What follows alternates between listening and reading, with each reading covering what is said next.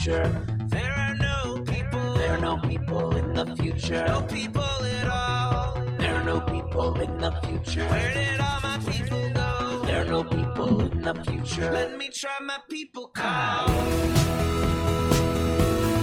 Where are all my people?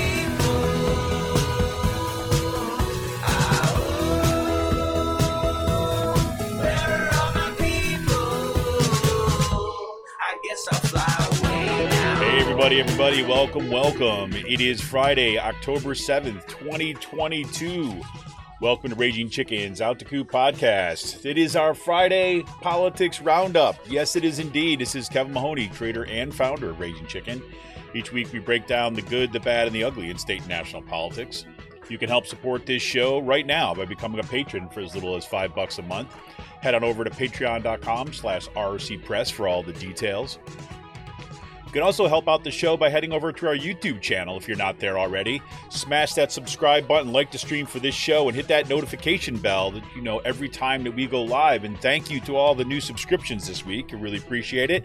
Helping us get the word out for sure and amplify the work, the amazing work of all the activists and organizers and troublemakers in our communities. And you know what? While we're at it, let's not let Paul Martino and his friends buy our schools and push his extremist politics in our community. Raging Chicken has teamed up with Levelfield to launch a truly community-rooted PAC to invest in organizing, supporting local and statewide progressive candidates, and unmasking the toxic organizations injecting our communities with right-wing extremism. We're putting small dollar donations to work to beat back the power of big money. You can get more information and drop your donation at ragingchicken.levelfield.net. Yeah, we are just about a month out from the midterm elections. Ooh, it's going fast. On today's show, the Supreme Court is back in session. According to Ian Millhiser of Vox, quote, "The Supreme Court's new term could be even more consequential than its last one." Quote. Yes, a single case, Moore v. Harper, Millhiser writes, threatens to fundamentally rewrite the rules governing federal elections, potentially giving state legislatures nearly limitless power to skew those elections. Of which I said, oh, great. I think that's slated to be heard on Monday, if I'm not mistaken. A right-wing legal organization based out of Wisconsin, the Institute for Law and Liberty, man, can they name them, is suing the Biden administration over plans to cancel some student debt. Why? Well, you see, the Biden administration has stated that, his student loan cancellation program will actually help narrow the racial wealth gap and advance racial equity. Right? Oh, okay. Right? Well, it makes sense, right? That the plan that the people who are burdened most with the student debt, right, and are disproportionately impacted by legacies of kind of systemic racism. Oh, okay. Yeah, that would make sense. This is going to help out, right? Especially when you look at the disproportionate impact and the disproportionate targeting, basically, by these kind of predatorial, like, schools, the targeting of African-American women. Right? Yeah, you can see how that would work out, right? Well, no. The Institute for Law and Liberty argues that the action constitutes an improper racial motive. Yep. They're actually suing discrimination against white people. How about this? They're arguing against that it violates the Equal Protection Clause. This is what these people do. Biden announced this week that he is pardoning thousands of people convicted of simple possession of marijuana, saying that in a statement that, quote, "Too many lives have been upended because of our failed approach to marijuana. It's time that we right these wrongs." Well, gotta agree with that. The executive action would apply to more than 6,500 people convicted of simple possession under federal law or under the DC Code. Right, because that's all he has the ability to pardon. Right, is people that are federal pardons. But he also urged state legislatures and state governors to do the same. That'll have an impact. And reporting in the Atlantic, Robinson Meyer gives an uncharacteristically upbeat report on how the Inflation Reduction Act could prove to have a much bigger effect on a shift to post-carbon economy than most people expected. But that comes in response to a surprisingly cheery report by the investment bank Credit Suisse. And you just kind of like reading this. I'm like, literally, I was reading this one. I'm like, what? Where's the happy? Where the happy sauce come from? But it's kind of an interesting argument and assessment. And on the climate front, hundreds of youth activists from the global south gathered in Tunisia to prepare for a collective fight for justice and demand climate action at next month's COP27 meeting in Egypt. This is going to be a big one, folks.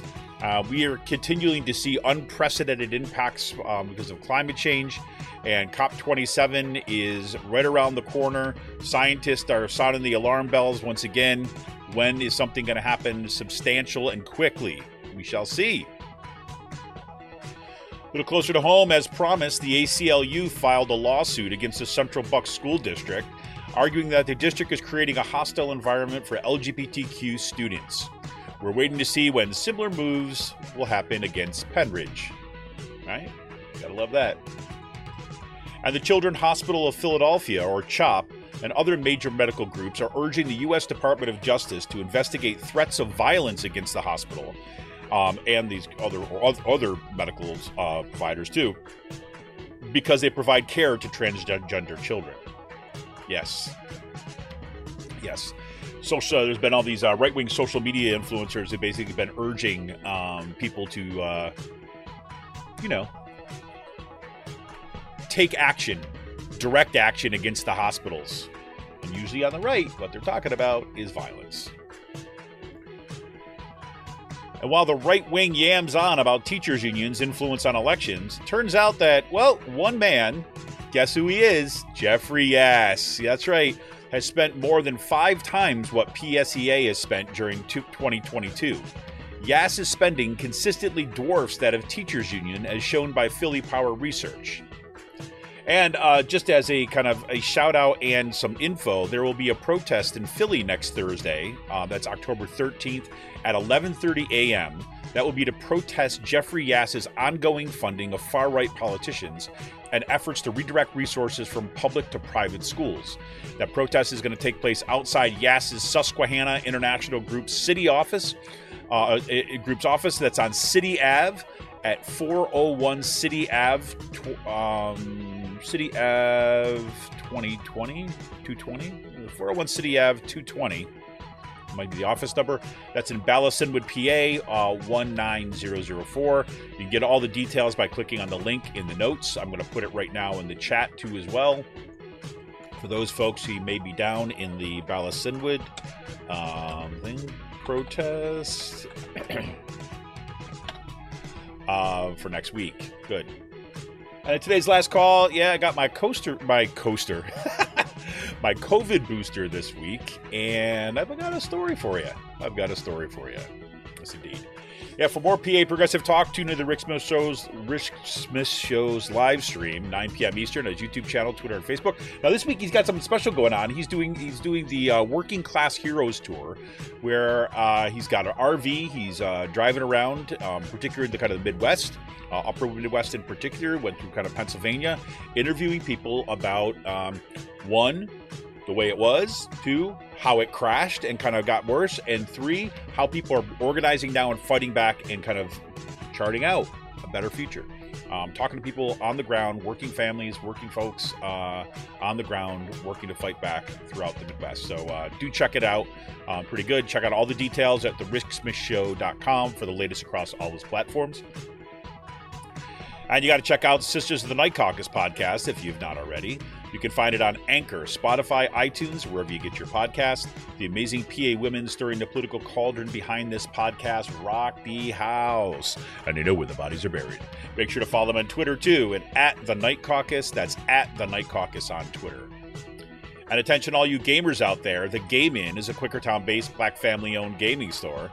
They're friends of the show, and they've got everything from retro N64s, the latest consoles, video games for all platforms, collectibles, action figures, Funko Pops, walls of Funko Pops.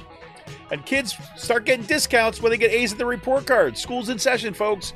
Check them out on their Facebook page and follow them on Twitter at The Game Inn. That's with 2 N's. If you got a question about a game, look for something hard to get, shoot them a message or drop them an email at thegameinpa@gmail.com. And, got news from Amy this week that she paid a visit over to the Game Inn and got a pretty good deal on some trade-ins. Kind of walked in with a bunch of older equipment and walked out with a brand new console. So definitely check out the folks over at the Game Inn. They're great people. They're awesome. Like I said, friends of the show. Friends, one of my son's best friends' family owns it. So that's I love to give them the shout-outs. They're just great folks. It's great to hear people headed on over there and checking them out. And a shout out goes to Jonathan Mann, who wrote our intro song, There Are No People in the Future. You can check out all his great stuff on his YouTube page and follow him on Twitter at SongAdayMan. That's with 2 N's. That's at SongAdayMan on Twitter. Well, on Out the Coop Live, we had a great show this past week with Ali Shaw of Little Sis. They are a grassroots kind of watchdog network, right? We talked about her new report, Jeffrey Yass, the billionaire behind Pennsylvania's right-wing machine. It was a great discussion. Do check that out. This coming Monday, we will be off. We will not have a show on Monday night, in part because it is my son's birthday. Yes, he's going to be 14, and I'm going to be celebrating a birthday with him, right? However, we'll see if I can get this done before then. But I'm going to do a kind of a special kind of response to it. Be, I used to call these like Out the Coop extras. So I'll be releasing that primarily with our podcast and on our Patreon site. It'll be free for everybody to check out. It'll probably be posted a little bit earlier for our patrons and then released for everybody shortly afterwards. But it's a response to yesterday's episode of the New York Times podcast called The Run-Up. Right, the Run-Up. It's been a pretty good show. I've been actually very much enjoying this, and this one was also a very good show. So I'm not. My response to it is not so much like a critique or something of that, but I found it very interesting. The first part of the show was about what's happening in these school boards in Texas and this right-wing playbook and how this one company called Patriot Cellular or Patriot something like this. It's basically a kind of a right-wing Christian conservative owned company that does cell phone stuff. It got a big shout out at CPAC, right? For what they're doing, and they've funneled tons of money into local school board elections, and they keep on winning. And so the first part of the show was talking about that. The second part of the maybe the middle part of the show, they interview Kirsten Gillibrand about a comment that she had made a while back about Democrats having a messaging problem. And it's a really interesting discussion. But what I found most interesting was about the unsaid. Right, and about the work that this word kind of messaging does within Democratic politics. And so I'm going to talk a little bit about that. So I've got the audio. I'm going to go through that section of the podcast a little bit, and then kind of talk through it a little bit. And I think it's important for us to kind of be thinking about as we're kind of moving forward, yes, into the midterms, but beyond that. And there are some of these kind of systemic problems in the way that I think, say, Democrats continue to understand what the problems are, right? Why they're losing, right? Some of the struggles, right? And then where the energy actually is in the party. And I can tell you that where the energy is, there's not a problem around messaging. So there's a bunch of stuff like that. So anyways, it was just kind of interesting engagement. So I thought this was a good opportunity to kind of do one of these Out the Coop extras. So I'll do that and have that released this week. So look, everybody, we want a progressive future. We need progressive media. Support Pull No Punches, homegrown progressive media today. Become a patron of Raging Chicken for as little as $5 a month. Just head on over to patreon.com/ROC Press and become a patron today. We're here to fight. We're here for the fight, and we need you. Become a patron for the good price of a good beer once a month. Help keep the media in the movement and the movement in the media. Become a patron for as little as $5 a month by heading over to patreon.com/RC Press today. Yeah, so how's everybody doing today? Hope you're all doing well. I had a seriously exhausting week this week. In part because it's I've had a lot of my student papers come in around this time, so I've just been doing a ton of grading. The weather as everybody knows, was just the rain was like constant, and it was cold, and it was dreary, which just kind of added to it all. So it's just been, I've been trying to stay on task with kind of keeping my grading done, which means I'm staying up later, which means I'm not getting as much sleep, which, and it just kind of snowballs. We know how it is. Glad you're doing well, Emily. Good to hear it. Yeah, so there you have it. And welcome to everybody who's joining the show today. Got a bunch of folks already joining on. Welcome to all our podcast listeners. We appreciate it. I didn't say this at the top of the show, but if you're listening to this on a podcast, make sure you're leaving us a review and wherever you're getting your podcast. I mean, when you kind of give us that 5-star review on Apple Podcast or on Spotify Podcast or right here on Podbean, when you do that, right, basically what that does is that helps other people find the show. Right. It lets the algorithm, basically, really what it is, lets the algorithm know that, hey, I'm listening and I like what I'm hearing. Right. And that helps to kind of pass it on to other folks who might be interested in this stuff too as well. Right. The goal there, right, you think about it as a community effort. As a community effort, it's help amplifying the people we have on the show, right? Help amplifying the work that's happening in our communities and amplifying some of the people that we interview as part of Out to Coop Live in the podcast. Right. And so I appreciate that too as well. Folks have been doing that. It's been great.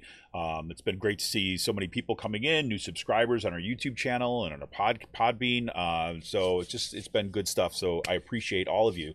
And a special shout out goes again to all the Twitter warriors out there who are always kind of tweeting stuff out. We got a show coming up. They're making sure they're spreading the word, letting other people know in their communities, in their kind of friend list, as it were. What's happening and getting people on over to here. It's always phenomenal. So let's start with the Supreme Court, I guess, because Supreme Court is back in session and excuse me, still stuffed up with allergies too this week. And Ian Millhiser, I've talked about him on the show before. Ian Millhiser, he's got, he's written extensively about the Supreme Court. He's got a fantastic book, which I'm just going to completely space the name of. But I remember reading his book. Well, first I heard Ian Millhiser, I should say, on the Rick Smith show, right? That Ian would come on and kind of talk about Supreme Court cases and all this stuff. And I was always like, man, this guy, I got to read more of him. So I did. And then he published this book about the Supreme Court. I should put, let me just see, Ian Millhiser book. He's got a new book out. Oh, that's right. It's called, oh my God, I've read a whole bunch of his stuff now that's looking like. So one, he just had a book called The Agenda, which I read, which is actually really good. This is, The Agenda is, it's like how a Republican Supreme Court is reshaping America. That's actually an excellent book. The book that I was thinking of, however, is called Injustices, the Supreme Court's history of comforting the comfortable and afflicting the afflicted. And why I wanted to make sure I shouted out that book is because what that book helped me understand was that the Supreme Court in the United States has historically not been a force of good, right? Which was completely opposite the way that I grew up thinking about the Supreme Court, right? I mean, because you think about it, I mean, I was born 1969, and we had a Supreme Court at the time, which was, dominated by kind of, I mean, what we would call today is liberal-leaning justices, but they ruled on a whole number, of course, of cases that were kind of instrumental, like the Brown v. Board of Education, right? We talk about desegregation. We're talking all sorts about the civil rights law, right? 1973, of course, was Roe v. Wade, right? In which we saw this kind of progress. So I grew up with the story of the Supreme Court, as I think a lot of people did, right? As being this, the force of justice, right? The capital J justice, that they were going to do the right thing.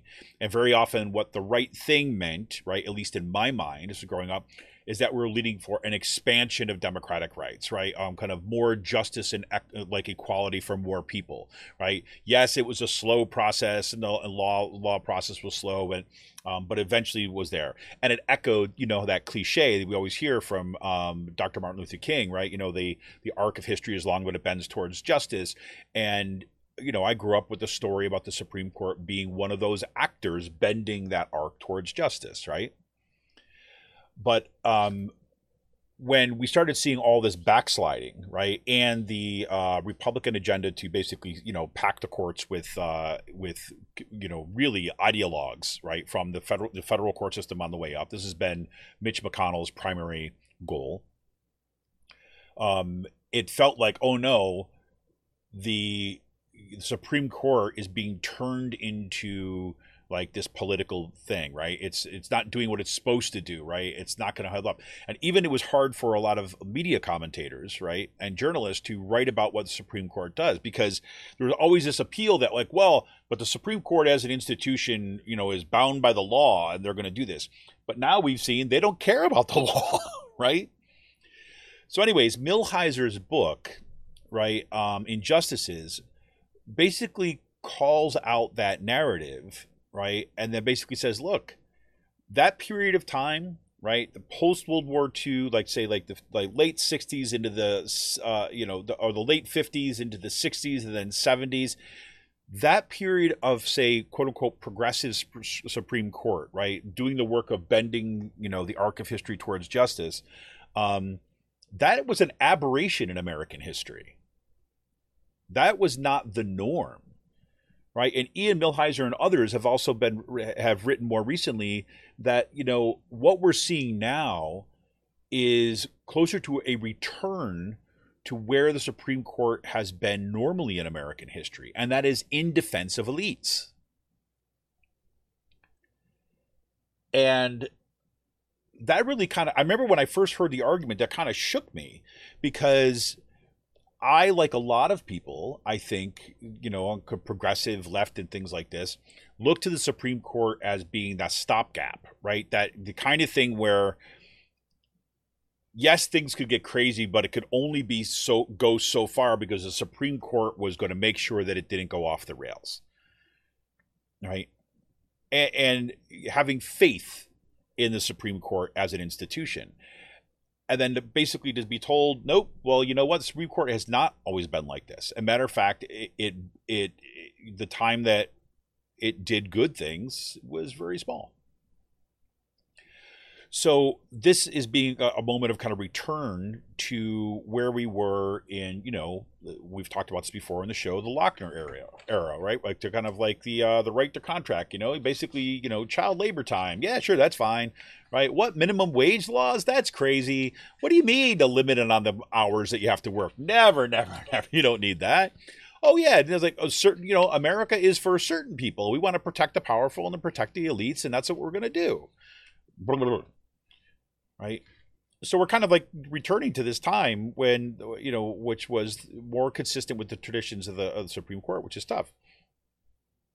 I think the Roe v. Wade decision, or, the overturning of Roe v. Wade, I should say,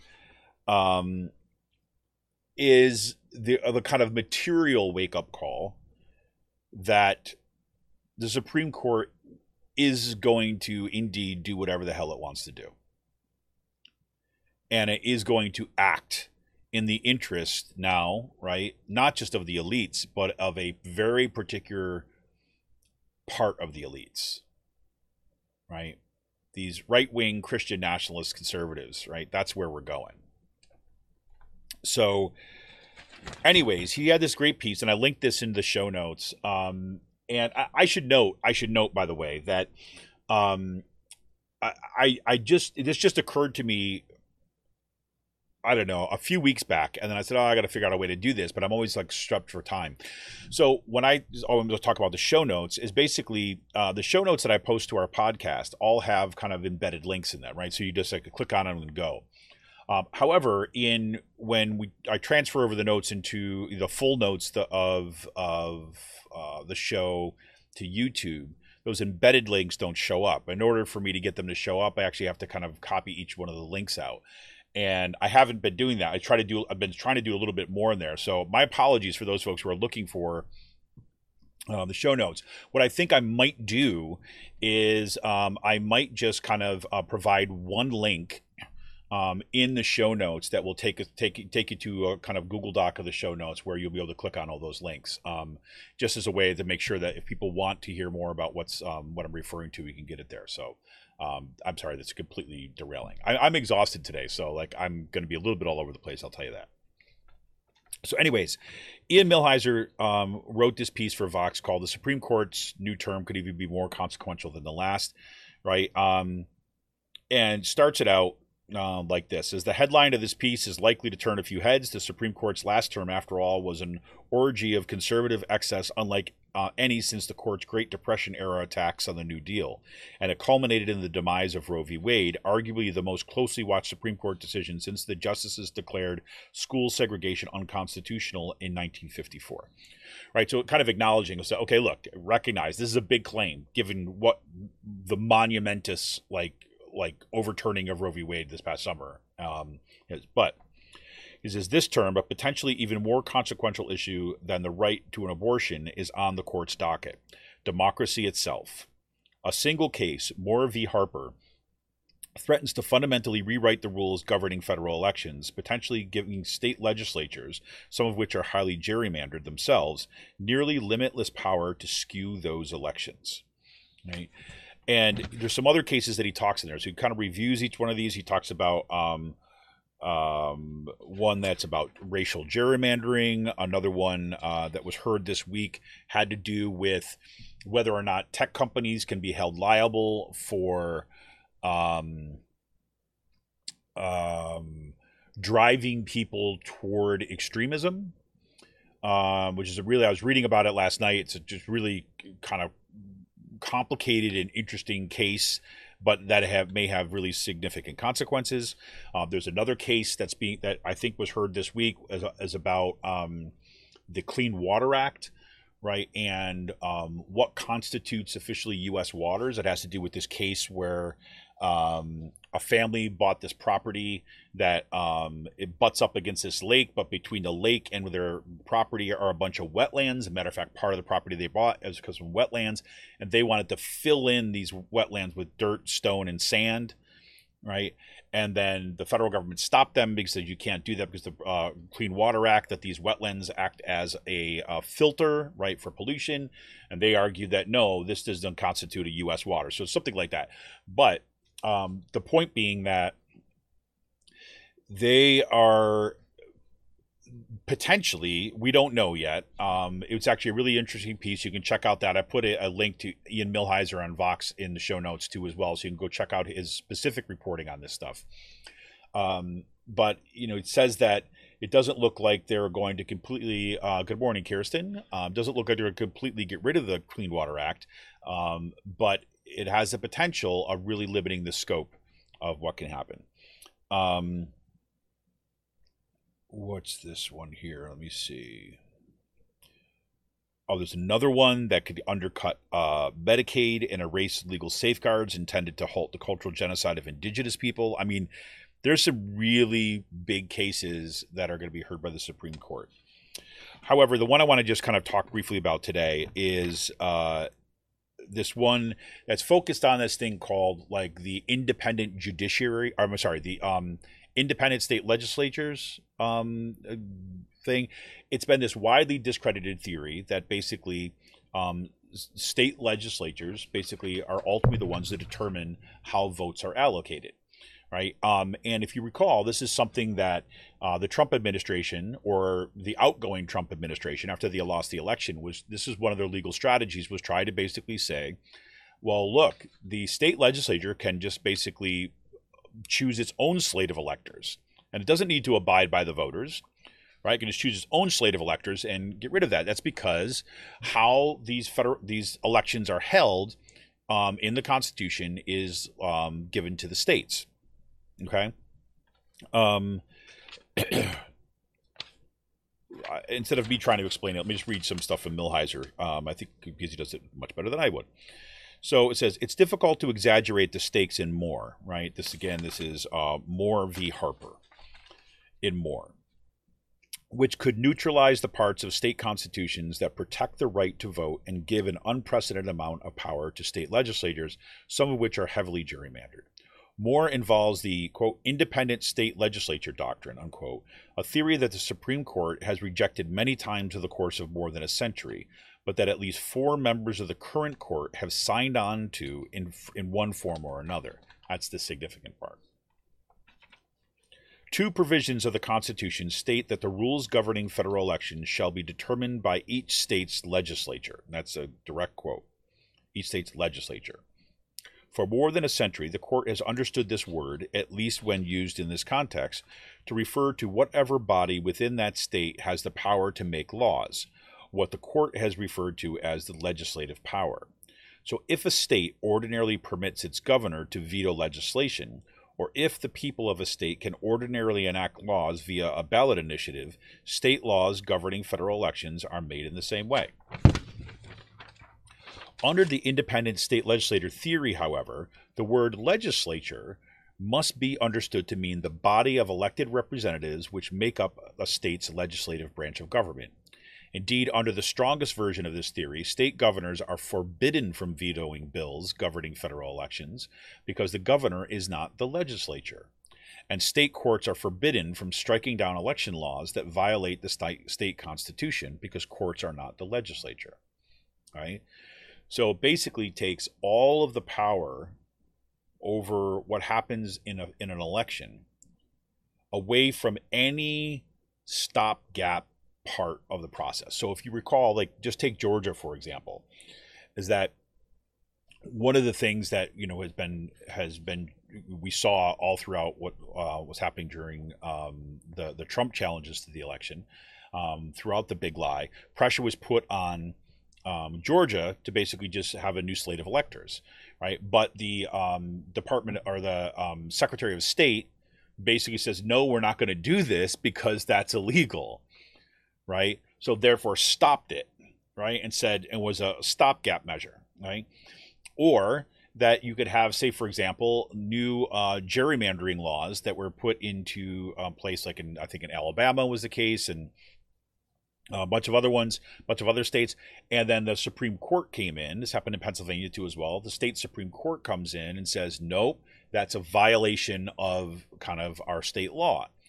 Here, what they're saying is like, nope, the governor, the State Department, the Secretary of State, the Department of Elections, the Supreme Court of the state, none of those matter. It's only the state legislature. All right. So that's part one. Part two of this is that, as we know, right, this is where, one of the, ask me, one of the greatest failures of the Obama administration, right, was that it failed, right? I mean, in a wave election, right, having a massive mandate coming into office, right, especially in those first 2 years. The Obama administration basically put its attention towards building its brand, right?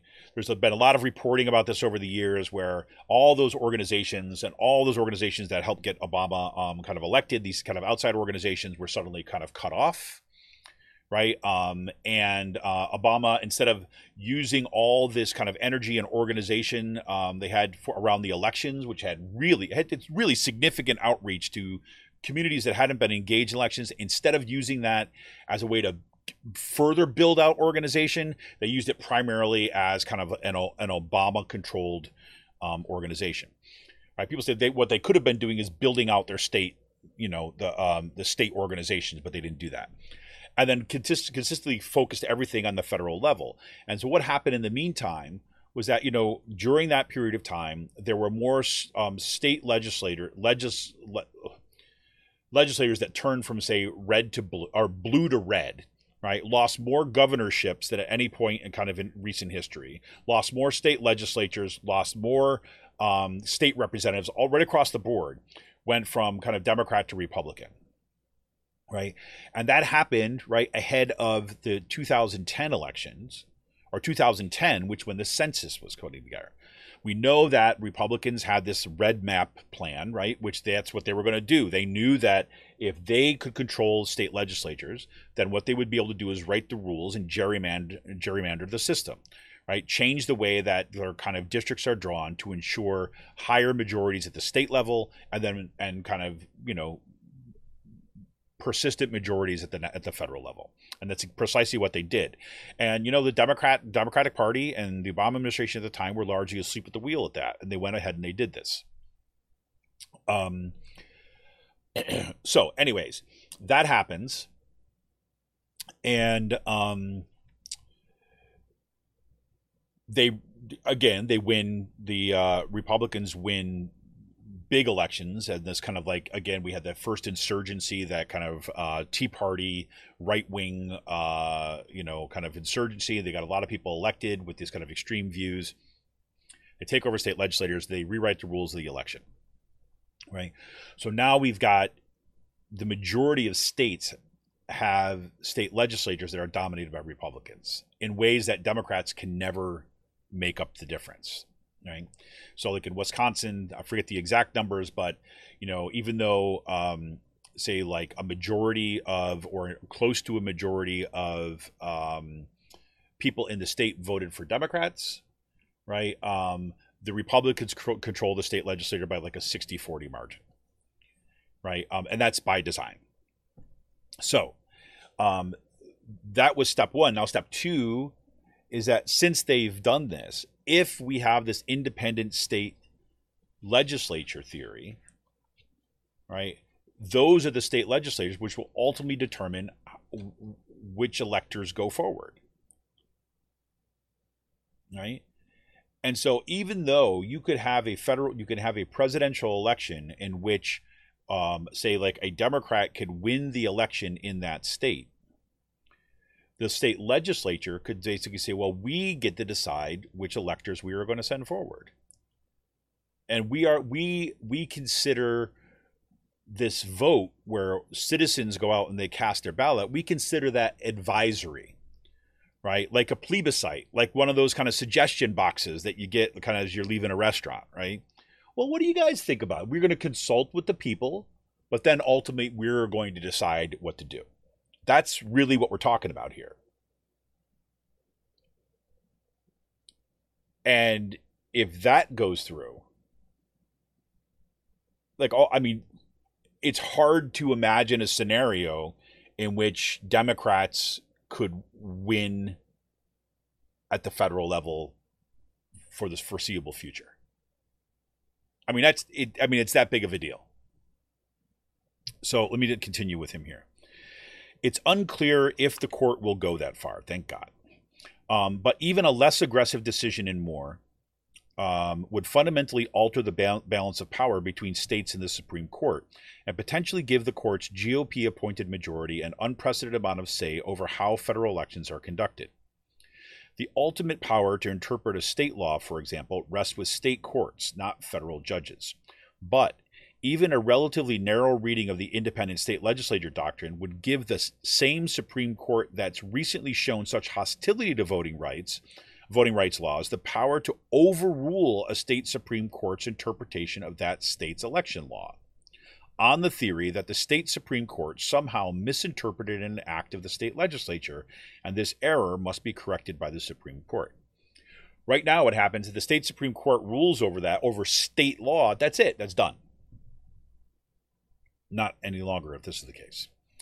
Even if the court does not issue a maximalist decision in Moore, in other words, it could still centralize authority over all presidential and congressional elections within itself, empowering the justices to read state election laws in ways that benefit their preferred party or candidates.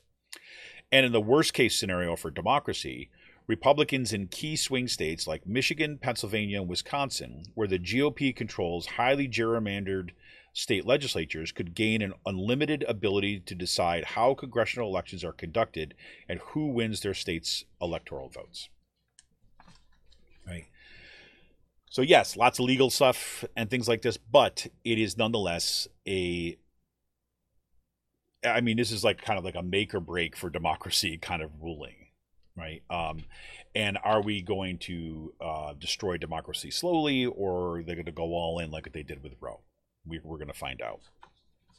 So anyways, but I do, check out, I would highly recommend following Ian Millhiser's reporting over at Vox. It's really important. I don't know about you, but I'm not someone who I don't like normally follow the Supreme Court all the time, right? It's not one of my go-tos, right? But I fully understand, obviously, as we all do now, how absolutely critically important as. So there's, two sources that I would generally consult with that. It'd be Ian Millhiser's reporting here, and there's the excellent SCOTUS blog, which is also has great analysis, a little bit more legalese on that one, but it's also excellent.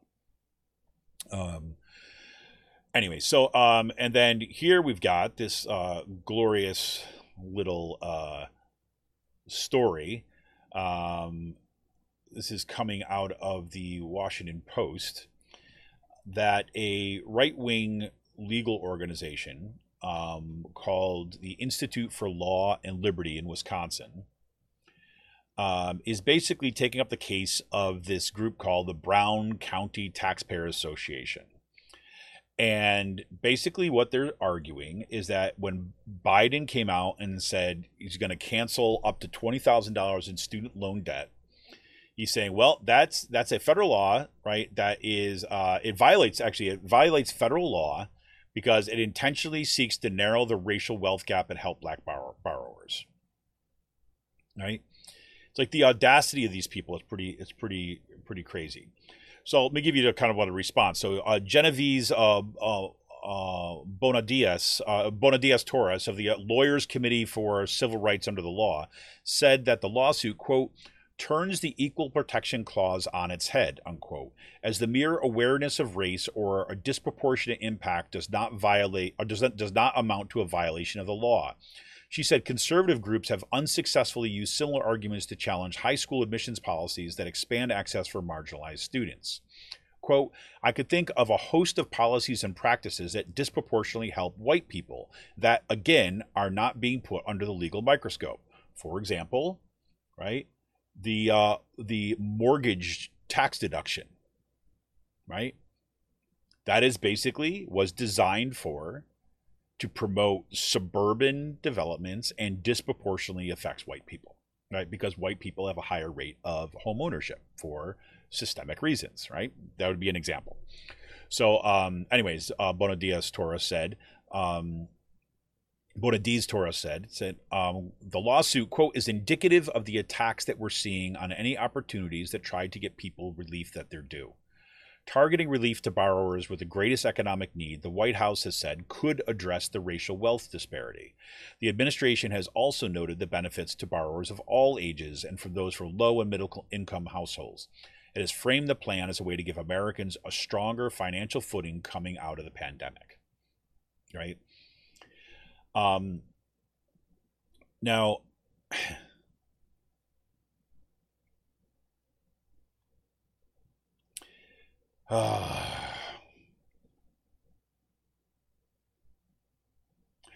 what am I trying to say here before I don't want to go off on a rant. Basically, there's a couple things that I want to say about that. One, obviously, this is kind of like, it's despicable in what happens here. And the fact that the Biden administration just acknowledged that there would be a disproportionate impact, right? That basically said, look, if we are going to concentrate on borrowers that have incomes below $125,000, right? That's who is going to qualify for this. And if they also get Pell Grants, right, or Pell loans, then they will get an additional $10,000. So you have upwards of $20,000. Now, because, right, we have African Americans, Latinos, right? I mean, people of color more broadly, but particularly African Americans are disproportionately poor, and we can go on ends of talking about how systemic racism has contributed to this and keeps it this way. Right, that's the part of the legacy of this country, right? Is that it keeps black people poor, right? So because of the systemic racism, right, if I do something like this, right, I forgive $10,000 worth of loans, right, for people who are under $125,000, and for those Pell Grant loans or those Pell loans, those, if you have those loans, right, then you have to demonstrate economic need, right? So you have to be poorer to qualify for those loans. So you're going to get kind of forgiveness of those loans, right? That means that if you are kind of, you know, if you're gearing everything towards the people that are most in need, you're necessarily going to be overlapping with kind of black folks and people of color in this country, right? Because of systemic racism. And that's what Biden was basically acknowledging, right? And then these people come along and they're going to use laws that had been historically used to gain civil rights. They're going to use this as a way of ensuring that they keep the boot on the neck of people of color. It's disgusting. The second point that I want to make about this is that this is one of the problems of doing all this means testing nonsense, right? Is that Democrats are in love with means testing, right? They don't want a universal program. They want to kind of, well, who's deserving? And they want to draw a line. Who's deserving and who's not deserving, right? And I understand budgetary reasons. I understand, right? While they're like, we're trying to kind of make it, but you know, there's a whole other reason why part of the arguments about, you know, the pay for arguments that they have are just nonsense to begin with when it comes to federal government spending, right? With a fiat currency like we have, but that's a bigger conversation. But even so, basically what they're trying to do is they think what they're doing is they're letting their base know, I guess, or a certain constituent of their base that no, they're not going to give the handouts to the rich. Right? Because somewhere in there's these kind of Democrats' minds, they still need to kind of like pretend like they're not the party of the rich, right? You know, whatever. I mean, they have to keep up that face for some reason, right? And so they think about who's deserving, right? And it's all sorts of messed up. Why is that a problem? Well, because one's like this. Once you start dividing people up with a program like this, right, you say you're deserving, you're not deserving, what you're going to do is you're going to produce backlash, right? You're going to produce backlash by the people who, like, for just between, say, neighbors. Neighbor on the left-hand side makes, $120,000 a year. Neighbor on the right-hand side makes $125,000 a year. The person on the left-hand side qualifies for the $10,000 of loan forgiveness. The person on the right-hand side does not. Resentment builds, right? And yes, you can get a lower rate, but it's all that kind of stuff. Now that person who doesn't qualify just for, okay, $10,000, you're done. That person on that side basically now has to fill out additional paperwork and to prove it and all that. And you have to build an apparatus, a bureaucratic apparatus, to basically determine and to check and to surveil and to police who counts and who doesn't, who's deserving and who's not. And that costs money. So while they argue that they're kind of like, you know, they're saving money, right? Or they don't want the price tag to be too big, they're creating a structure in which it will require investments in a bureaucracy as opposed to investments in people. Right? Universal programs don't have that problem. Social Security does not have that problem. Medicare does not have that problem. Because regardless of your income, right, when you retire, right, you qualify for Medicare, whether you use it or not is your business. Right? Public school is available for everyone. If you make $10 million a year, right, and you're in school district X and you make $5,000 a year and you're school district X, you both get to go, right? You don't kind of lock the door for the people who have more money, right? Now, hear me out. I'm not saying that, well, therefore, I don't want, because you don't want to discriminate against, no. But as a practical matter, that's actually how you get more buy-in and less pushback, and you don't leave yourself open to these kind of lawsuits. And it appeals to this notion of fairness that we have in so much of our public discourse, right?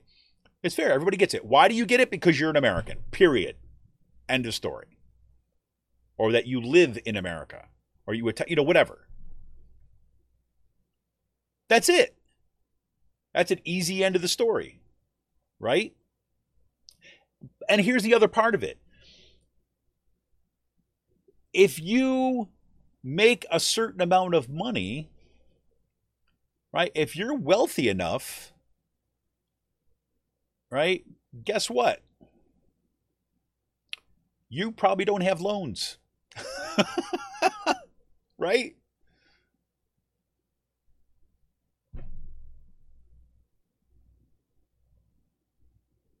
I mean, it's the same argument for like having like free college tuition, right? It's the same thing. If you have free college tuition, public university systems, right? Not the private schools like Harvard and all that other kind of stuff, right? Why do you do that? You have free college tuition to make sure that you're setting a floor, right? Just like we do with K through 12 schools, right? We have public K through 12 schools that we all invest into as part of we think this is a good as a country to make sure that people are educated. So we all contribute, whether we have kids or not, right? Because that's basically said, I might not have a kid, but you know what? That school is going to help train the person who's going to actually kind of build things that I'm going to benefit for, or my kid, or my family will benefit for, or I'll benefit for in the future. And I'm benefiting for things right now that have been built by people who went to those public schools. So I'm going to give back in here. I'm going to invest that just being as part of this, right? It's part of my dues of being an American, right? So we do that.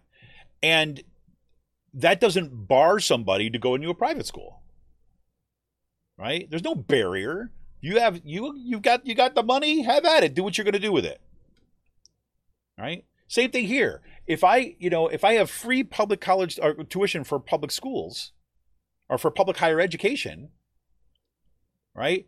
That person wants to, that family still wants to send their kid to Harvard or whatever, or these private schools, Hillsdale College, the right-wing nut job folks up there, have at it. They're not stopping you. But it's a private university. You supposedly care about the free market and all that stuff. So go spend it. Go for it. What the Democrats then do is they say like, well, yeah, but the rich person could go to the school free. And what's the point? Is there a point to that story? One of the things that we've talked about, like on this show, but we've been, we've studied more, kind of like greatly, is that you've had all this kind of like these separations, this bowling alone stuff. And you have, we have these segregations, economic segregation, racial segregation, everything that happens all over this country, right? The idea that like, okay, a rich person might go to a public school, right? I would say that's a good thing for everybody at that school, not because they have money, right? But it kind of like says like, okay, we're not just going to segregate. Okay, just poor people go here, or just rich people go here. No, there's a lot of benefit. Historically, there's been a lot of benefit when you have neighborhoods and towns and things like this where you have mixed income, mixed race, right? And they all are there together. Right? Yes, you're going to have the kind of like, the cliques of the rich people and the cliques of the, but they're they're interacting with each other. Now we just send people into their corners, right? So anyways, I really didn't want to go that far into this, but that's just kind of one thing that's just been bugging me about this is like, look, instead of just saying $10,000 for everybody, an additional $10,000 if you get, these Pell thing, right? Boom, done. It makes it much harder for these nut jobs to come in here and kind of like stoke racial resentment as a way of kind of destroying the administrative state. So whatever. So that's that. Oh, God. But, look, Biden this week did pardon thousands of people convicted of simple possession of marijuana under federal law. Like I said, this is a huge step forward. I think especially in terms of public discourse, right, and kind of breaking the glass on the taboo of doing this kind of thing. Right now, it's like, again, somebody is smart enough in the Biden administration to realize, like, look, like people, this is a popular move. This is not the kind of thing that is gonna be run for cover. Sure enough, there are going to be people on Fox News and the right wing media that are going to lose their shit. But whatever. Vast majority of people support this, so why not do something popular for a change? Hey, we did it! Stroke of a pen once again, right? Now, of course, it only applies, like most convictions, right, for possession of marijuana, simple possession of marijuana. We're not talking about the dealers and all that kind of stuff. We're talking about the simple possession of marijuana. The bulk of those convictions are at the state level, so this does not apply, right? And this is the kind of thing where it couldn't have applied. Right, Biden could not have pardoned every the state level because that's not the way it works. It only worked at federal crimes, right? The D.C. code is included in this because the way that the D.C. jurisdiction is still ruled by Congress and they don't have direct representation. They have taxation without representation in D.C. So D.C. code is kind of included in that. But you're still talking about 6,500 people who are no longer going to have these kind of convictions on their record that's barring them from certain employment and housing and so on. It is a huge step forward. Right. And I think that's going to be beneficial for our political discourse, for kind of normalizing this thing, saying, look, this is just wrong. So good. I did want to talk a little bit about Robinson Meyer's piece in The Atlantic, because I read his, he's a climate reporter. I've been reading his stuff for a while, and I've actually read some of his stuff in some of my classes. And he tends to be a pretty kind of hard-edged writer, right? He gets frustrated really quickly, right? Clearly he's been covering climate for so long and people are just not doing what they need to do, and it's like, kind of like you kind of screaming in the void for long enough, you get a little crotchety, right? Right? You say. So, and I don't want to characterize all his writing like that, but that's been one of the things. But he has this it's a short article. It was published a couple days ago. And it's in The Atlantic, and it's called The Climate Economy is About to Explode. A new report suggests that the Inflation Reduction Act could even be bigger than Congress thinks. I found this interesting and fascinating. We shall see how this plays out. But let me read you a little bit of this. It says, late last month, analysts at the investment bank Credit Suisse published a research note about America's new climate law that went nearly unnoticed. The Inflation Reduction Act, the bank argued, is even more important than has been recognized so far. The IRA, Inflation Reduction Act, the IRA will, quote, have a profound effect across industries in the next decade and beyond, unquote, and could ultimately shape the direction of the American economy, the bank said.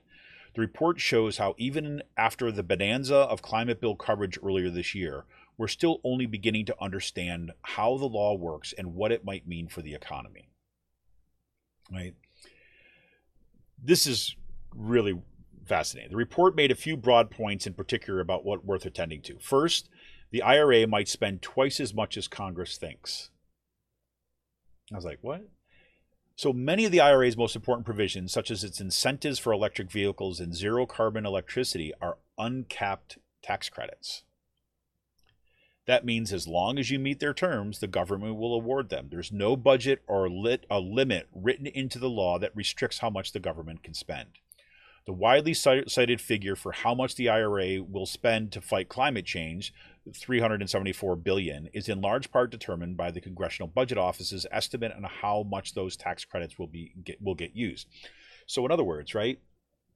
In the past, you remember there were these incentives for electric vehicles. Like when Tesla was first kind of getting rolled out, there was these tax incentives that people were using. I forget, several $1,000s in tax credits that you would get if you bought a Tesla. But they were only good for about 4 years, right?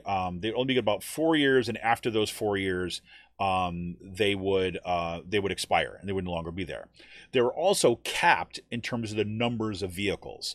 So once a certain number of vehicles were sold, then the incentives would start to go down, right?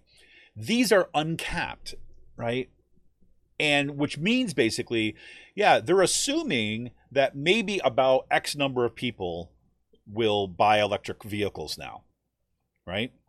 And that will roughly cost it at about this much. But that's a guess. right? What they couldn't predict and can't predict, right, is say like, okay, if we actually have incentives for people to do this, will more people then buy them than we think? There's some evidence right now in terms of the market, right? I wish I had flagged this too as well. It's an article I read a couple of days ago saying that Tesla has been, they were talking specifically about Tesla in this one. Tesla has kind of outperformed its wildest expectations during this, since these tax credits have gone into effect. So more people are actually going and buying Teslas. I would suspect that is also true for the new Hyundais that have come out, the new Kias that have come out, the new Ford cars that have come out, right across the board of electric vehicles. So that's fascinating, right? So never would have thought about that, right? So what the bank thinks, right, is that the estimate of how many people will use those tax credits is just wrong. And so they're thinking that you're not talking about a $374 billion will be spent, but something closer to 800 billion, right? That's pretty crazy, right?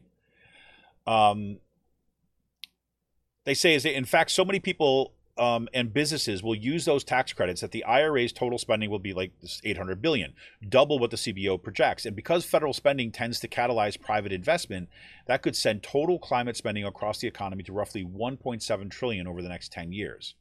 That's significantly more money flowing into green economy or green energy industries than the CBO projected, right? Because it's that cascading effect, right? If more people are buying these things, then you need to invest in more of the infrastructure, right? And the charging stations, right? And the solar panels, right? All this other kinds of stuff. The second part of this was the U.S. is poised to become a world-leading energy provider, according to the bank. America is already the world's largest producer of oil and natural gas. We know that. The IRA could further enhance its advantage in all forms of energy production by giving it, quote, a competitive advantage in low-cost, clean energy, or clean electricity and hydrogen production, infrastructure, geological storage, and human capital, the report states. By 2029, the U.S. solar and wind could be the cheapest in the world at less than $5 per megawatt hour, the bank projects. It will also become a competitive in hydrogen, carbon capture, and storage, and wind turbines. It's fascinating stuff, right? They said that the real limits, right, on this are political, right? So just because, this is the IRA is enacted, yes, there's ways that, say, the Republicans could get in there and try to mess this up or stop it or this other stuff. You're going to have Republican leading states, according to the report, to say you're going to see less of the investment. The Republican leading states are likely to see the most investment, job, economic benefits from the IRA, the report claims. About the way this all plays out in terms of where this development will happen, the way that it's tiered. The biggest challenge will be one political. Will somebody try to stop it?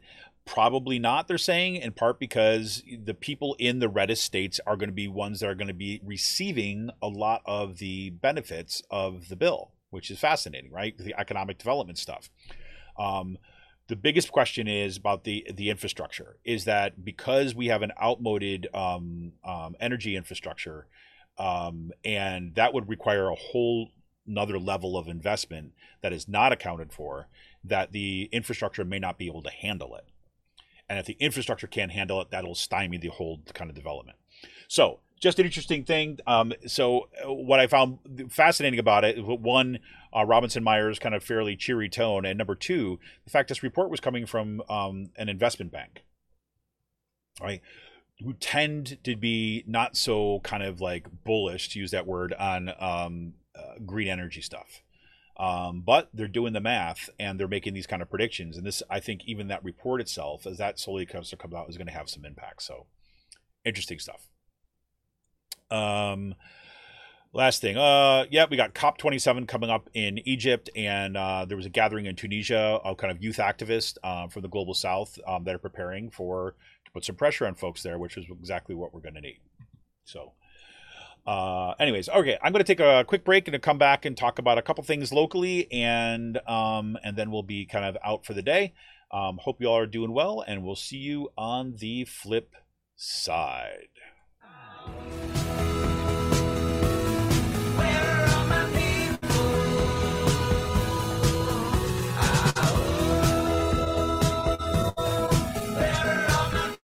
I'm Rick Rick Smith, and this is Labor History in 2. On this day in labor history, the year was 1879. The man who came to be known as Joe Hill was born Joel Emanuel Haglund in Gavel, Switzerland. Hill traveled the United States organizing for the grassroots labor organization, the Industrial Workers of the World. He is most remembered for the songs he wrote about working people he met in his travels. Many of the songs were set to the music of popular hymns and tunes of the day. Hill was executed by firing squad in Utah in 1915 for what many believe were trumped-up charges. He was accused of murder and convicted despite a lack of evidence. His real crime was labor organizing. His trial became a national story. On Hill's birthday, let us take a moment to remember some of the lyrics of two of his most famous songs. The first was Rebel Girl, which he wrote for fellow Wobbly organizer Elizabeth Gurley Flynn. Though her hands may be hardened from labor, and her dress may not be very fine, but a heart in her bosom is beating that is true to her class and her kind. Another famous song was the iconic There Is Power in a Union, where he writes, Oh, if you like sluggers to beat in your head, don't organize, all union despise. If you want nothing before you are dead, shake hands with your boss and look wise. After his execution, Joe Hill's ashes were sent to every state across the country, every state except Utah. And so today, we wish you a happy birthday, Joe Hill, wherever you are. Like what you hear? Check out more at laborhistoryin2.com. Where are my people?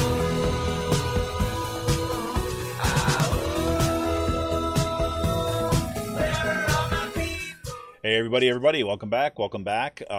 This is Kevin Mahoney, creator and founder of Raging Chicken, here for our Friday Politics Roundup. Hope everyone is doing well. If you just joined us, we're going into a little more PA focus here. And this just dropped yesterday, I believe. The ACLU, has filed a lawsuit against Central Bucks School District about the discrimination against LGBTQ students. This is a really significant development and was predictable because they said they will. They were already looking into it. So the ACLU claims, this is from reporting WHYY, Emily Rizzo, doing awesome work as usual. The ACLU claims that Central Bucks, the fourth largest school in the school district of Pennsylvania, has violated Title IX and the Equal Protection Clause of the 14th Amendment to the United States Constitution, overall creating a hostile environment for LGBTQ students. The school board and, quote, complicit upper-level administrators, unquote, have, quote, exacerbated the hostile environment by making homophobic and transphobic statements, enacting blatantly discriminatory practices and policies targeting LGBTQ plus students, and retaliating against teachers and staff who support LGBTQ plus students, the complaint says. Right? The ACLU cites policies censoring books, procedures about not using students' correct pronouns and names, directives censoring materials that teachers can hang in classrooms and intimidating teachers into self-censoring the materials, and administrative decisions punishing staff who speak out against anti-LGBTQ directives, among others, as examples of Central Bucks discriminatory practices and policies. Right. So this is it, folks, right? I hope we're going to see a lot of amicus briefs that are going to come in support of this lawsuit. We're going to see what happens now when the rubber hits the road. Right, so clearly the Central Bucks School Board has not been responding to parents and community members who have been raising these problems. They have not responded to in any effective way when they've been pressured by the ACLU and a range of other groups, and we're talking about what they're doing is going to have a negative effect upon these students. They have not cared about any of that stuff. So here you go, final straw. We're going to drop the lawsuit, and that's what they did. And good on them, all right? Good on the ACLU of Pennsylvania. I'm glad to see this is going to happening. And like many cases, I say, this is the only thing that gets these people to move in the end sometimes, right? Of course, the nagging in the back of my brain always has given all the kind of Republican domination of the courts, right, at the federal level, things like this, is this going to be, all sorts of problems. But whatever, this is going to be, these folks are going to have to decide whether or not that it's worth kind of oppressing LGBTQ plus students, if that is a hill that they want to die on, and we shall see. At this point, it does look like that's what they want to do. The filing, basically by ACLU, has a list of 6 policies and public statements and actions that they say are discriminatory, which I kind of mentioned some of those above. Now, what they also do is they also list 6 ways that the district has rejected staff training on LGBTQ inclusivity and intimidated staff who oppose Central Bucks actions. Right. So not only, they talk about here about the ways that Central Bucks School District has basically broken ties with organizations that provided training or kind of help. For example, in March, the district cut ties with CB Cares, a local education foundation that gave teachers grants for LGBTQ related resources, for example. The district cut ties with the Gender and Sexuality Clinic at the Children's Hospital of Philadelphia in May, CHOP. Before 2020, CHOP conducted staff training on how to support trans youth. In May, the district canceled its training and, quote, indicated that the training would likely not occur again. Administrators blamed the cancellation on an employee's union requesting equal lunch breaks for all staff during staff development days. All right, so they're going to blame the union. I told you this is coming, right? The attacks against the unions are coming in Central Bucks as they go into contract negotiations. So there you go. So they've got, this is great reporting. We're going to see more about this. We're going to be following this. Of course, it's one of the reasons why I have next week on, this coming week, but on the 17th, I'll have Sharon Ward on the show from the Education Law Center of Philadelphia or of Pennsylvania, which is based out of Philadelphia. Sharon, you may have recognized her name. She's been quoted multiple times in kind of the local press of her coverage over this. The Education Law Center of PA down in Philadelphia, they have phenomenal resources in supporting DEI initiatives and kind of ensuring students equal access to facilities. They do great work on supporting disabled students. It's just super stuff. So I'm really psyched that she's going to be on. She's a senior policy advisor with the Educational Law Center. She'll be on the 17th to talk about exactly some of these issues. And by that point, we might even have some more details about this ACLU suit that we'll be able to chat about. So that'll be good. It's been pretty crazy. This other thing too is like where the Children's Hospital of Philadelphia and along with other major medical groups have been urging the federal government, particularly the Department of Justice, to investigate these threats against the hospital. I'll give you a little bit from the Philadelphia Inquirer on this. The Children's Hospital of Philadelphia is among several hospitals nationwide that have been targeted by conservative social media influencers. In recent weeks, accounts with hundreds of thousands of followers have posted clips from lectures in which CHOP providers discuss gender-affirming care for youth. In a recent example, the post characterized the work as unethical and accused a doctor of preying on vulnerable children for the sake of research. In response, CHOP received threats against its Gender and Sexuality Development Clinic, which we just mentioned, right, with Central Bucks, received threats against its Gender and Sexuality Development Clinic, according to a statement from the hospital. CHOP didn't elaborate on the nature of the threats.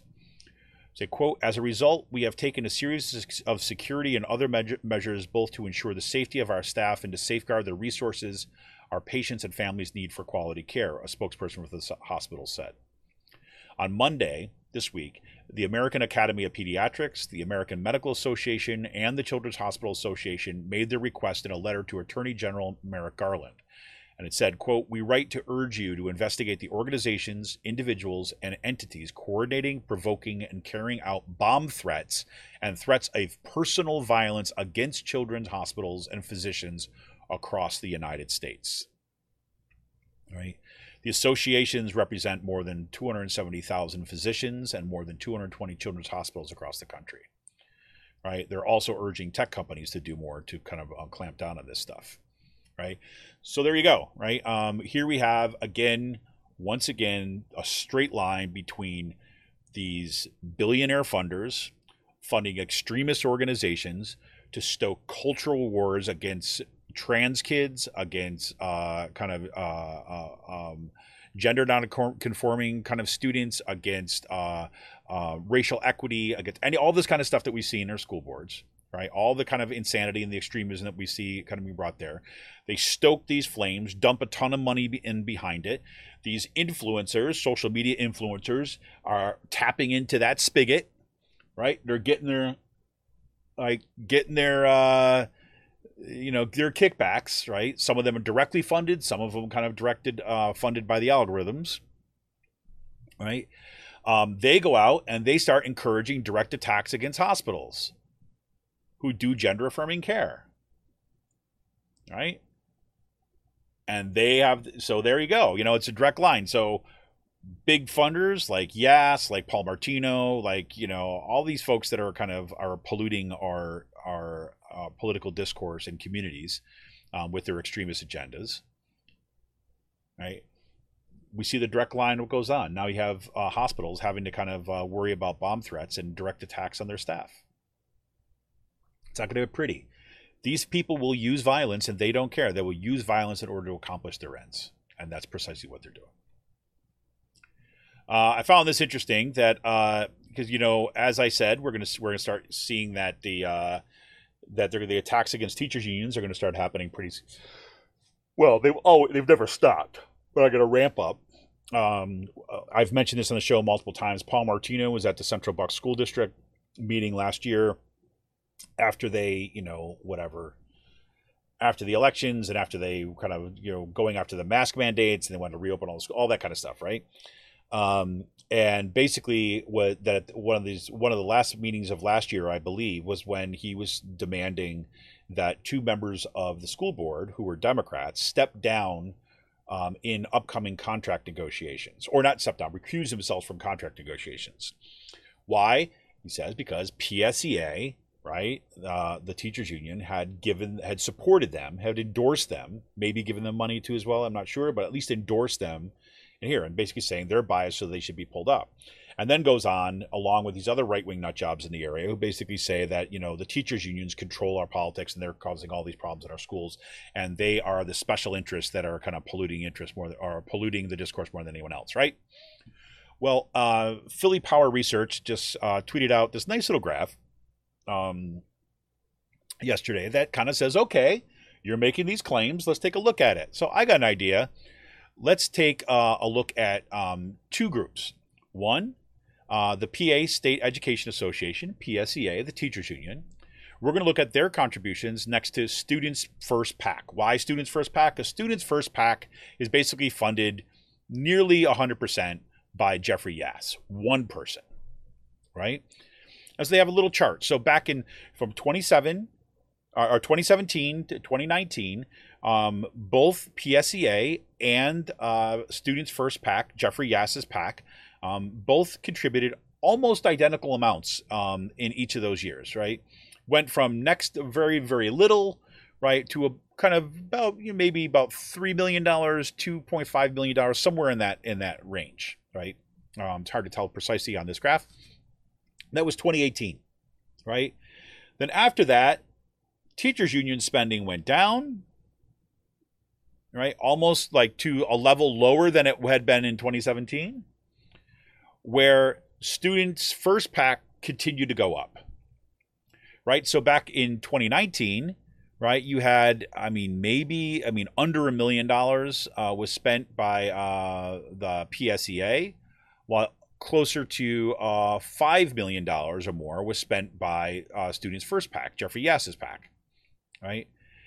Since then, PSEA spending has been kind of like a little bit up, little bit down, a little bit up, little down, but has still never reached the level that it was in 2018. Its high peak, right? Then it's still below. And now today, its funding is like below $2 million, right? So $1.8 million, maybe, I'm guessing, somewhere in there. Where the Students First PAC, Jeffrey Yass's PAC, has continued to expand.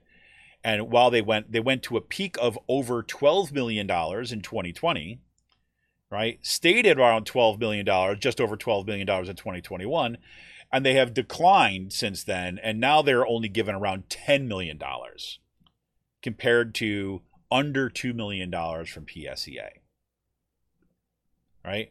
So PSEA, who represents over 187,000 people, according to Philly Power Research, what they're saying here, right? that basically amounts to, if you divide it among like all the people who contributed, right? All because they're members, not every teacher, but just the members, 187,000 members. That works to be about $44 per member since 2017. Jeffrey Yass, however, we look at now that's since 2017. That's cumulative, right? $44 per member since 2017. For Jeffrey Yass, aka Students First PAC, mostly one person, has contributed $43 million. $43 million for one person. How about that? So, I mean, the numbers are clear, right? About what's actually happening here. So they're going to put up the red herring. They're going to kind of want the union to be the straw, the straw figure that they could go after.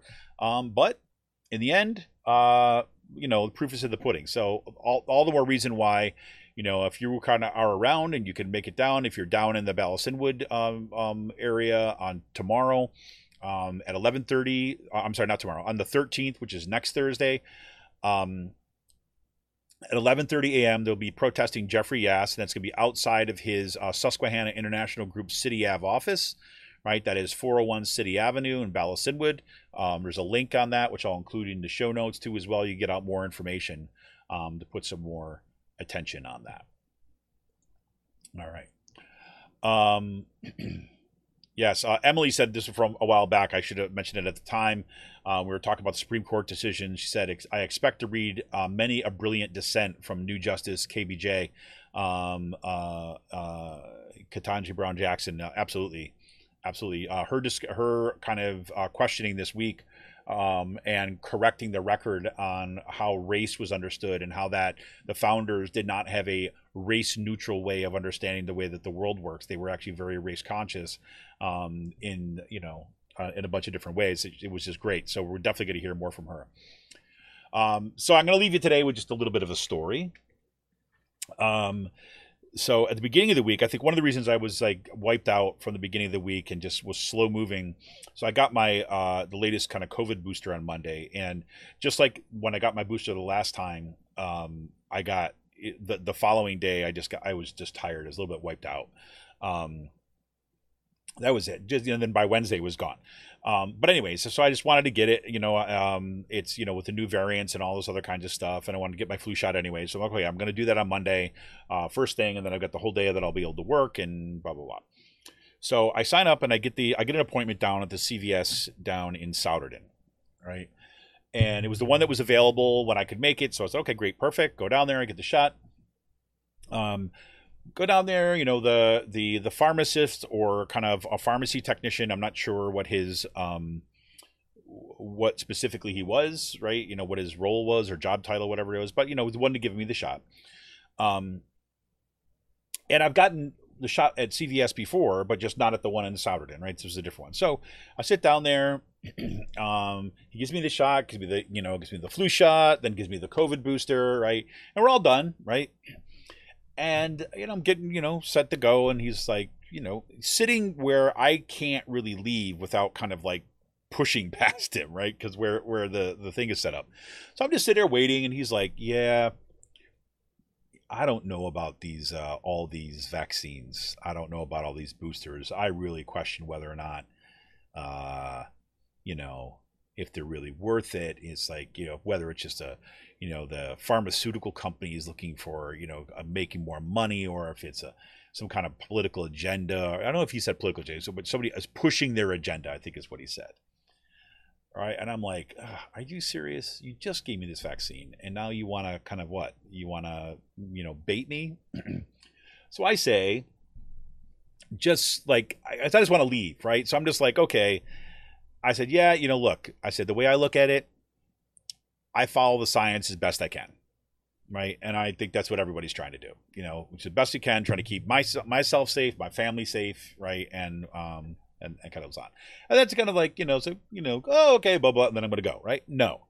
He still like sits there and then starts talking about how just doesn't think that this is a good idea. That everything that the disruptions that have been caused around COVID and people working out their agendas, that's had major impacts on things. I was like, well, look, I said, I look at it just as a matter of respect for the people around me. Right? It's like, I said, it's just like when I would wear a mask. I'd wear a mask because, like, even if it doesn't, primarily is not there to protect me, it's to protect other people from getting droplets come here. And if we all did that together, right, respected each other, then we'd be fine. He's like, well, I haven't worn a mask for most of the pandemic, right? He had a mask on at the time, though, because he's required to do by his job. But, and I'm like, oh, God, here we go. And he's like, yeah, but if you want to respect, if you really want to have respect, we just have to get back to family values, right? Because we've gotten away from family values, and that's what really kind of matters about this. And I'm like, oh, my God, right? And so once he says this, and once he said this stuff about the mask, now I know what all the talking points are going to be, right? So I'm like, all right, we're going to do this? Okay, we're going to do this. And so we had this 15-minute argument, right, sitting there, right, in the little vaccine area, right? Because I tried to get out of the conversation several times. Like, I gave him an out, like, hey, let's close it here, right? Nope. He comes back in. And so in that conversation, I won't take you through the blow by blow, but in that conversation, so it goes through, says, we need to get back to family values. And I'm like, well, it's pretty hard to get back to family values when you have an entire society around you that's kind of basically being really incredibly hard on families, in particular kind of working families and kind of middle-class families, right? It's like, yes, but if you got to do family, I can't think about those big things. I got to focus on what I can do, like family values. So, family values means that we kind of support each other, right? Just like that masking thing. Right? We do this because we take care of each other as a family, and it's like we extend that we're going to extend those values, right, of taking care of each other to other people too as well, which is why we do this, which is why we get a vaccine, which is why we do this kind of stuff, right? He's like, no, that's not what I mean, right? So we just need to get back to the nuclear family. And it goes, the nuclear family. I'm like, here we go, and now we're even going deeper. Right. So I was waiting for him to pull out the kind of like, all the anti-trans stuff at that point, but he didn't get that far. He did go and said, like, yes, but we just need to get back to the respect. Like, I think if you're going to run for office or you're going to have a job, that you should dress for the job. Right. And I'm like, what does that have to do? He's like, you shouldn't be wearing a hoodie around. Right. So again, that's code for Fetterman. Right. So, I mean, this guy was literally running through the right-wing talking points, right? But it was filtered with, I'm representing the way he's talking a little bit incorrectly. He was very calm and soft-spoken as he was saying all this stuff, which tells me he's got training in a church, right? That's usually what that happens, right? Not kind of like the nut job churches, but kind of one of the kind of, very established churches that has significant powers in this area. That'd be my guess. I can't prove that. We didn't exchange numbers to follow up on each other's history or something like this. But whatever. So it was crazy. And I gave him this one example, right? You come back to family values. He's like, well, those bigger things, like you can't, you have to do the family values first. I said, how do you do this? I said, let me just give you an example. Right. He had asked me like what I did or something like this. And he said, oh, you teach at Kutztown or something like, I don't know. Maybe I had it in the form that I had to fill out. I don't know. Or you said, oh, you teach us yet. And so I basically said, let me just give you an example. When I went to college, right, I went to Syracuse University, which is a private university, right? And I said, we didn't have a whole lot, right? But tuition at that time was about $16,000 at Syracuse University when I was a kid, right? My parents were really supportive of me. I got to see a bunch of other different schools. I looked all around, tried to make it determined. They wanted to make this happen for me. So, I mean, thank God I qualified for a bunch of financial aid, right? I got some scholarships, right? And then I took the rest out in loans. But that was what made it possible for me to go to that place, right? And my parents were supportive throughout the process, right? Now, Syracuse University is upwards of $60,000 a year. That is so far beyond the rate of inflation during that period of time, right? But if you did adjust for inflation, would basically say if Syracuse University cost that much at the time that I was growing up, right, I would never have gone to that school. I never could have. I could not possibly have afforded to go there, right? I said, and even though I qualified for this aid and this other stuff, I left Syracuse University at that time with, you know, $25,000 worth of debt, something like that, $20,000 worth of debt, something like that. And today, right, I have all these students that I teach. I've met some of their parents, right? I see families who are incredibly supportive of their kids, are very excited their kids are going to college, want to make every other way, do whatever they can to make it work for these kids so that they can go to college. They're as supportive as my family was, right? Except today, those kids are going to a state university, Kutztown University, and they're going to come out of college with more debt than I had. They're going to be coming out of college with $30,000, $40,000 worth of debt. And now that is a burden on that individual, that student, and their families, right? Same families, same family values, different points in time. What's the difference? The difference in those 40, 50 years that have kind of like have passed after this, or 40 years, 30 years, whatever, since then, right? We've made a decision to take money out of those public resources, out of our public schools, out of kind of support for education, and give it to people like Jeff Bezos, Elon Musk, and the rest. That's a decision that family values can't fix, right? That's a policy decision, right? So that's what I mean. You want to support those families, you got to fix that. That's what it means to support family values. And then finally he's like, oh, I got to get back to work, right? And then he, you know, it's like after 15 minutes he had enough. It was good. So anyways, that's my little story.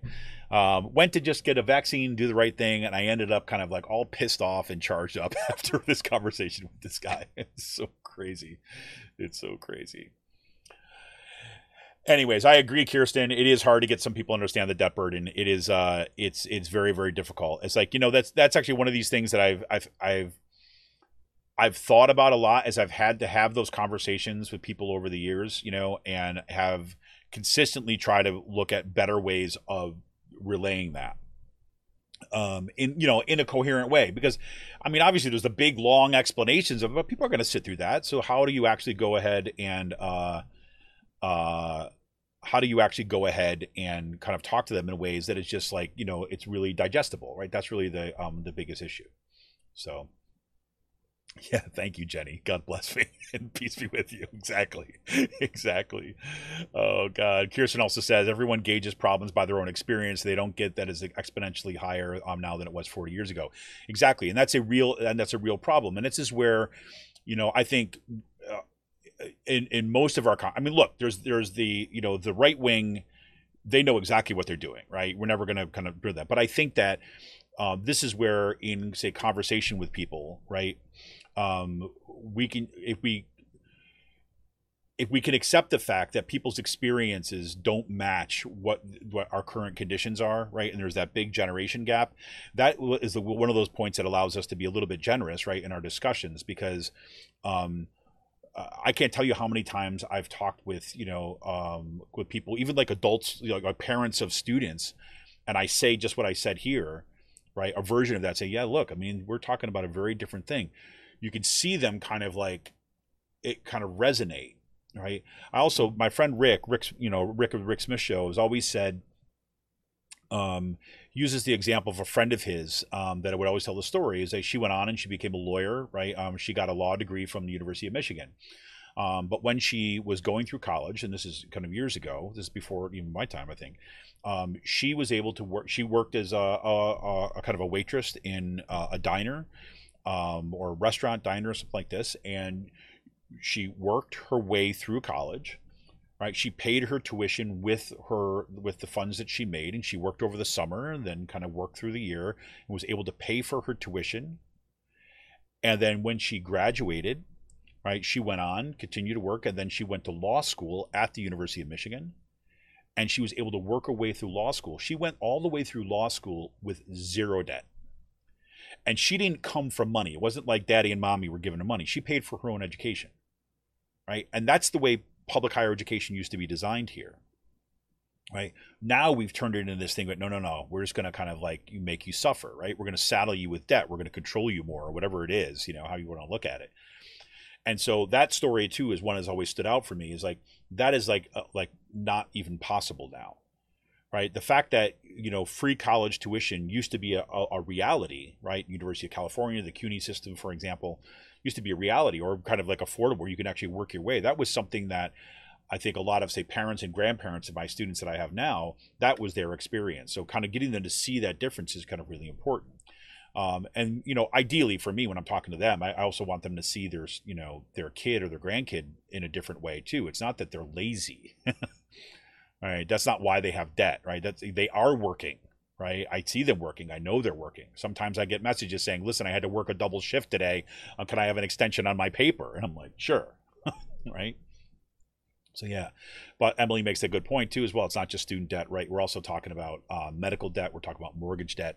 And, that's what finance capitalism is all about, right? Controlling us through debt, as opposed to directly controlling us through threats. But now we got both, right? Now we got the Christian nationalists and we've got the financiers controlling our lives. So, woohoo! Anyways, I really appreciate the time. Good looking out. So just a reminder, we will not have a show on Monday. It's my son's birthday. But I will be putting up a kind of an Out the Coop extra that will kind of be a little bit of kind of dialogue with a recent episode of the run-up from that New York Times podcast, which looks in a little bit about kind of this kind of messaging question when it comes to Democratic Party stuff. So look for that ahead. And then on October 17th, we're going to have Sharon Ward. She is senior advisor to the Educational Law Center of Pennsylvania, based out of Philadelphia. And we're going to be talking about these moves that have been taking place in the school boards. We saw the ACLU following suit already about Central Bucks, but Central Bucks and Penn Ridge School District have been passing really kind of draconian policies that have been censoring books and putting LGBTQ students especially, but also kind of folks in racial minorities in kind of like serious hostile environments. And so we're going to be talking a little bit about that on the 17th. But for now, I wish you all well. I wish you all a good weekend. It's supposed to be some decent weather. We're not going to get all the nonstop rain all weekend long, so I hope you're going to be able to enjoy it. Get out there, stretch your legs. I know there's going to be a bunch of you who are going to be out there knocking on doors this weekend. You all rock, and are going to be doing what you can to ensure that we have a really good midterm election. But for now, this is Kevin Mahoney, creator and founder of Raging Chicken. We'll be back next week. Yeah, we'll be back next week. We'll see you next week, right? In the meantime, have a great one, everybody. Take care of each other. Take care of yourself. Let's keep up the fight. See ya!